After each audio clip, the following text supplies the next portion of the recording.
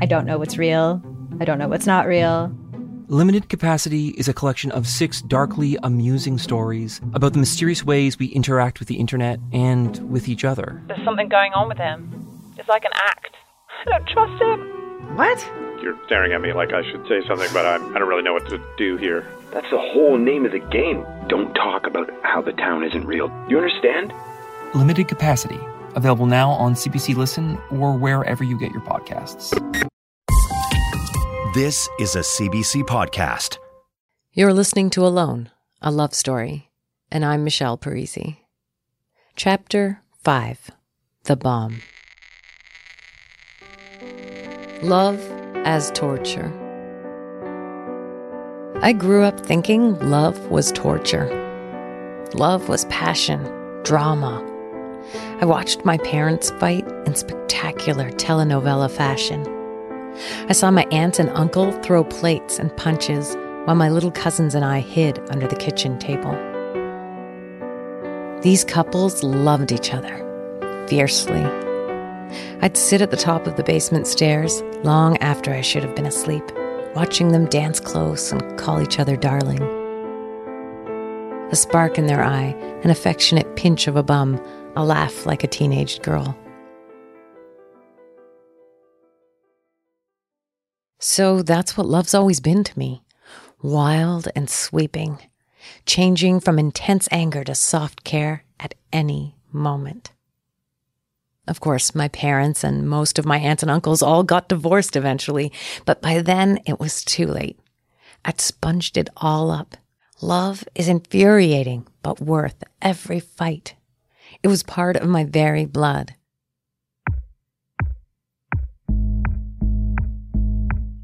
Which brings me here, to a place where love is only real if it can rage like a bonfire and also comfort like a fireplace.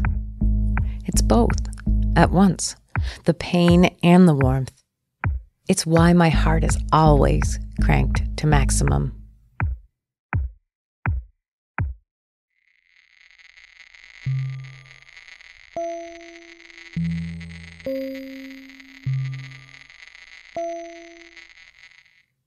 He's come undone.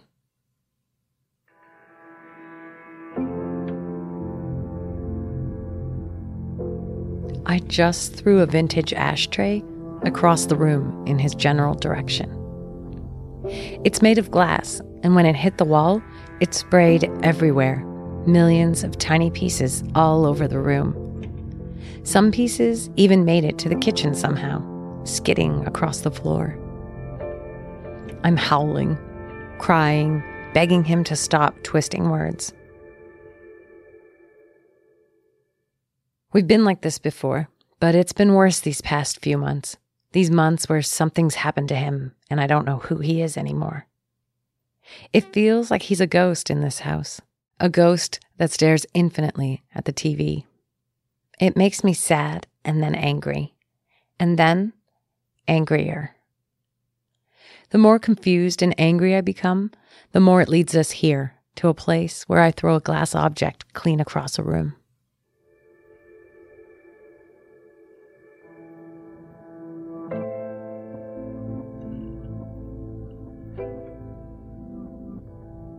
Suddenly, there's a tiny voice.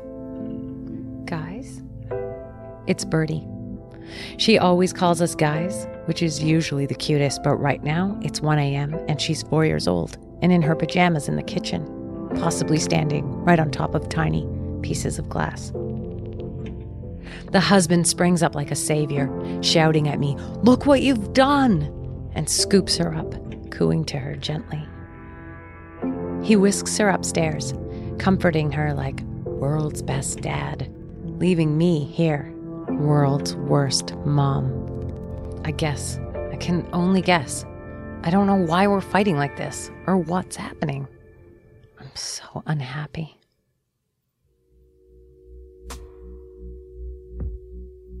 I miss him and us, and I hate him and us, and I feel trapped, but not in a way that makes me want to break free. No, just in a way that makes me want to understand and fix. A trapping we can somehow transcend together. So I sweep the glass. I sweep and sweep. He comes back. He holds the dustpan.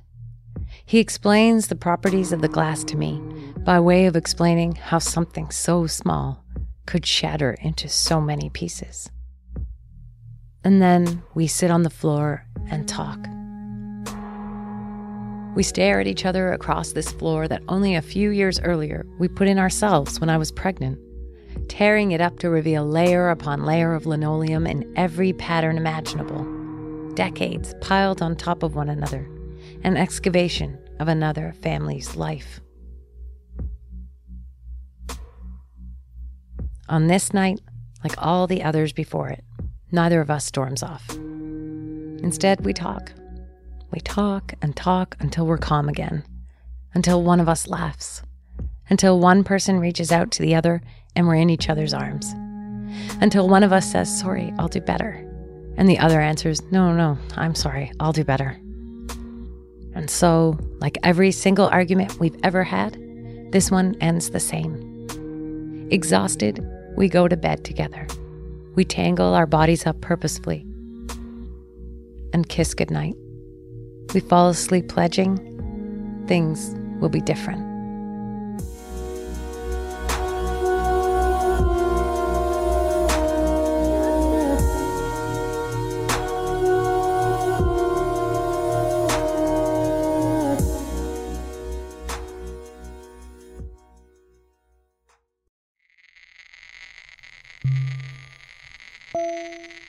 The umbrella. The umbrella was bright green, like a neon lime. I climbed into the passenger seat of our car one morning when the husband was driving me to the subway, and there it was, sticking out from under my seat. Clearly, it was a woman's umbrella. But whose? And why? I leaned over to get it, but it was jammed under the seat.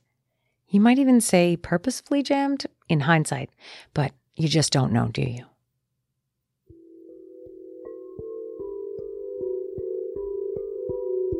I questioned the husband, and he seemed unfazed, saying it must belong to a male colleague of his that he'd driven to a football game. I pointed out it was a pretty fancy feminine umbrella. He shrugged his shoulders. All I knew was there was a good friend of his, a woman he'd been spending a lot more time with lately. He told me about her a few weeks earlier. We had just had sex and were lying in bed, looking up at the ceiling, legs in a tangle. And that's when he asked me what would happen if he was unfaithful. What? Have you been? He says he hasn't. No. But what if there was someone he was interested in sleeping with? Is there? He says yes. Who is it? He tells me about the woman at work. They've been friends for years and years, apparently. They go for tea every day. They talk about work and ultimate frisbee. She propositioned me once, he says.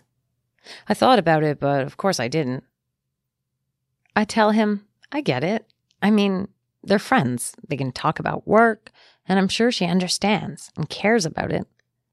But I have to ask, has anything ever happened between you two? No, he says. No, nothing has ever happened.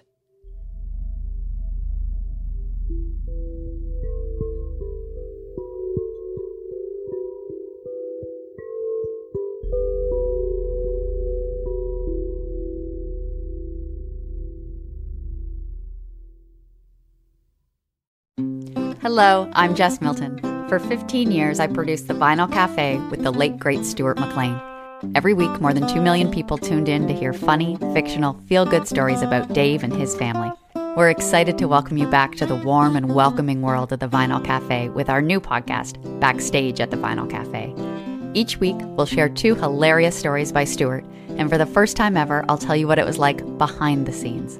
Subscribe for free wherever you get your podcasts. A few weeks later, the car ride, the green umbrella. Maybe they drove to the coffee shop that day because it was raining. But even though I knew the umbrella was hers, I didn't push it with him.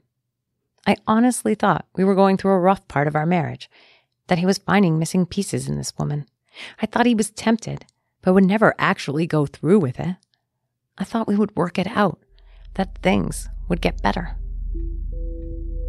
Am I the dumbest wife that ever lived, or what?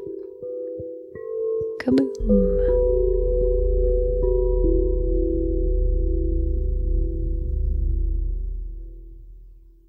The bomb drops on me 1 month after finding the umbrella. One night, we're making dinner, and it suddenly erupts into a huge fight. This time, it's the husband who throws an object clean across the room. The object is a cutting board with a pile of freshly chopped parsley on it. The parsley flies everywhere. Green snowflakes on our kitchen floor, on my clothes, all over Birdie. This time, it's my father who scoops up Birdie and runs out of the room with her, shouting, "Calm down!" He does not calm down. I run upstairs crying and scribble furiously into my notebook. All I said was, "Why aren't there serviettes on the table? What is the matter with him? Why is this happening?" Later, we will jokingly say to people that our marriage ended over serviettes and parsley. No one else finds this funny. We go to bed that night not talking. The next night, he goes out for drinks after work with his colleagues, and he just doesn't come home.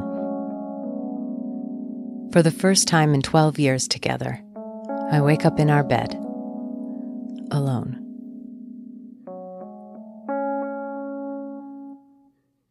The following afternoon, he shows up and we sit together on the edge of our bed. We hold hands. He says he wants to talk about how we can make our marriage work. So we go for a drive and spend hours in a crappy pub talking about our relationship. He says over and over that he wants to make our marriage work. I say, "You have to be in it. Are you in it?" And he says, "Yes."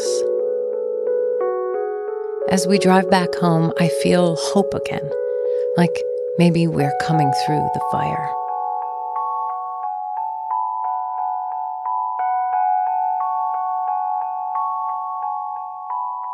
And then he casually mentions the woman from work.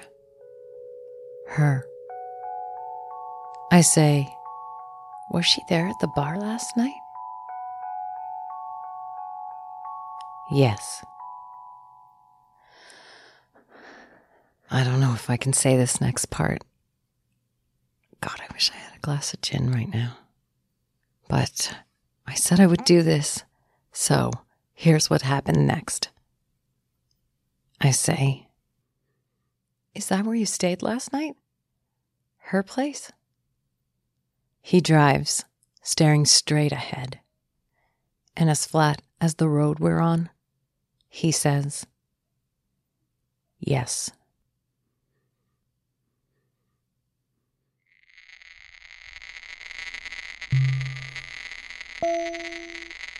Here's what I can tell you.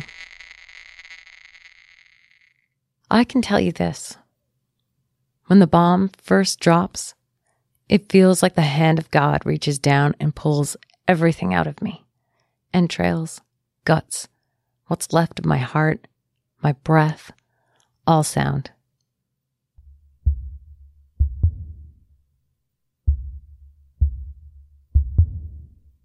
I'm motionless, airless, frozen. Everything has exploded, and yet I'm in some kind of cryogenic state.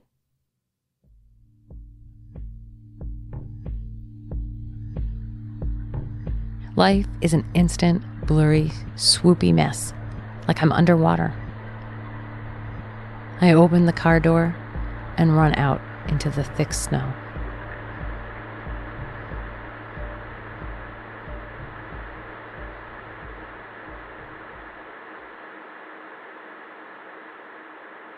We've pulled over to the side of the road. into the entrance of the cemetery where my grandmother is buried, and my uncle, and my cousin who died too young. The weirdness of this is not lost on me, even in the shock. It's freezing out. My coat is open, and I have no mitts or hat or scarf, but I just run and run to the cemetery gates. They're locked. I feel like throwing up into the snow. I can't stop shaking or crying or screaming. Alternately, I just stand there mute, thinking, it's not true, it's not true, this can't be true. It's so unbelievably cold, the two of us like that, ankle deep in the snow, facing each other beside the massive iron cemetery gates, surrounded by tall, twisty trees that sway in the wind, scratching the sky with their bare branches. I'm not here. This isn't happening.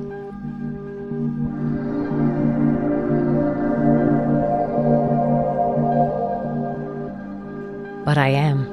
Scattered all over the snow is everything inside of me, torn up and then spit out by this hyena of a man.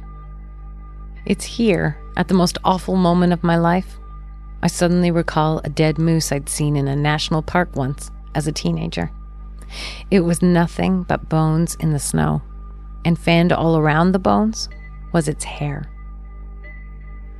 "Why is it like that?" I'd asked, and the park guide said the wild dogs tore into the moose fast for meat, spitting the hair out while they were tearing it to shreds.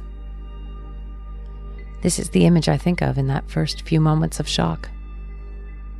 I'm just bones in the snow. Everything has been torn out.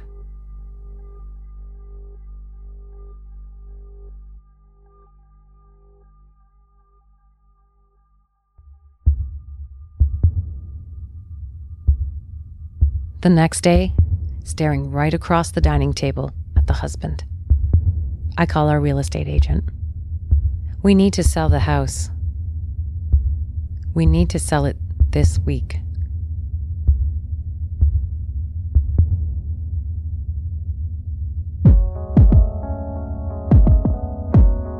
You're listening to Alone, a love story.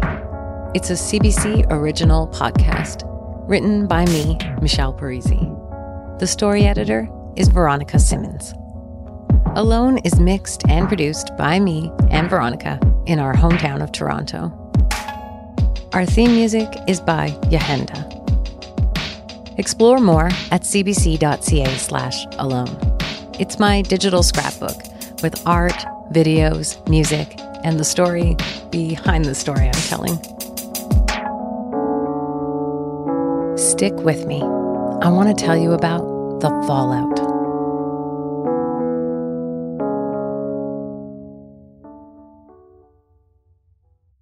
For more CBC podcasts, go to cbc.ca/podcasts.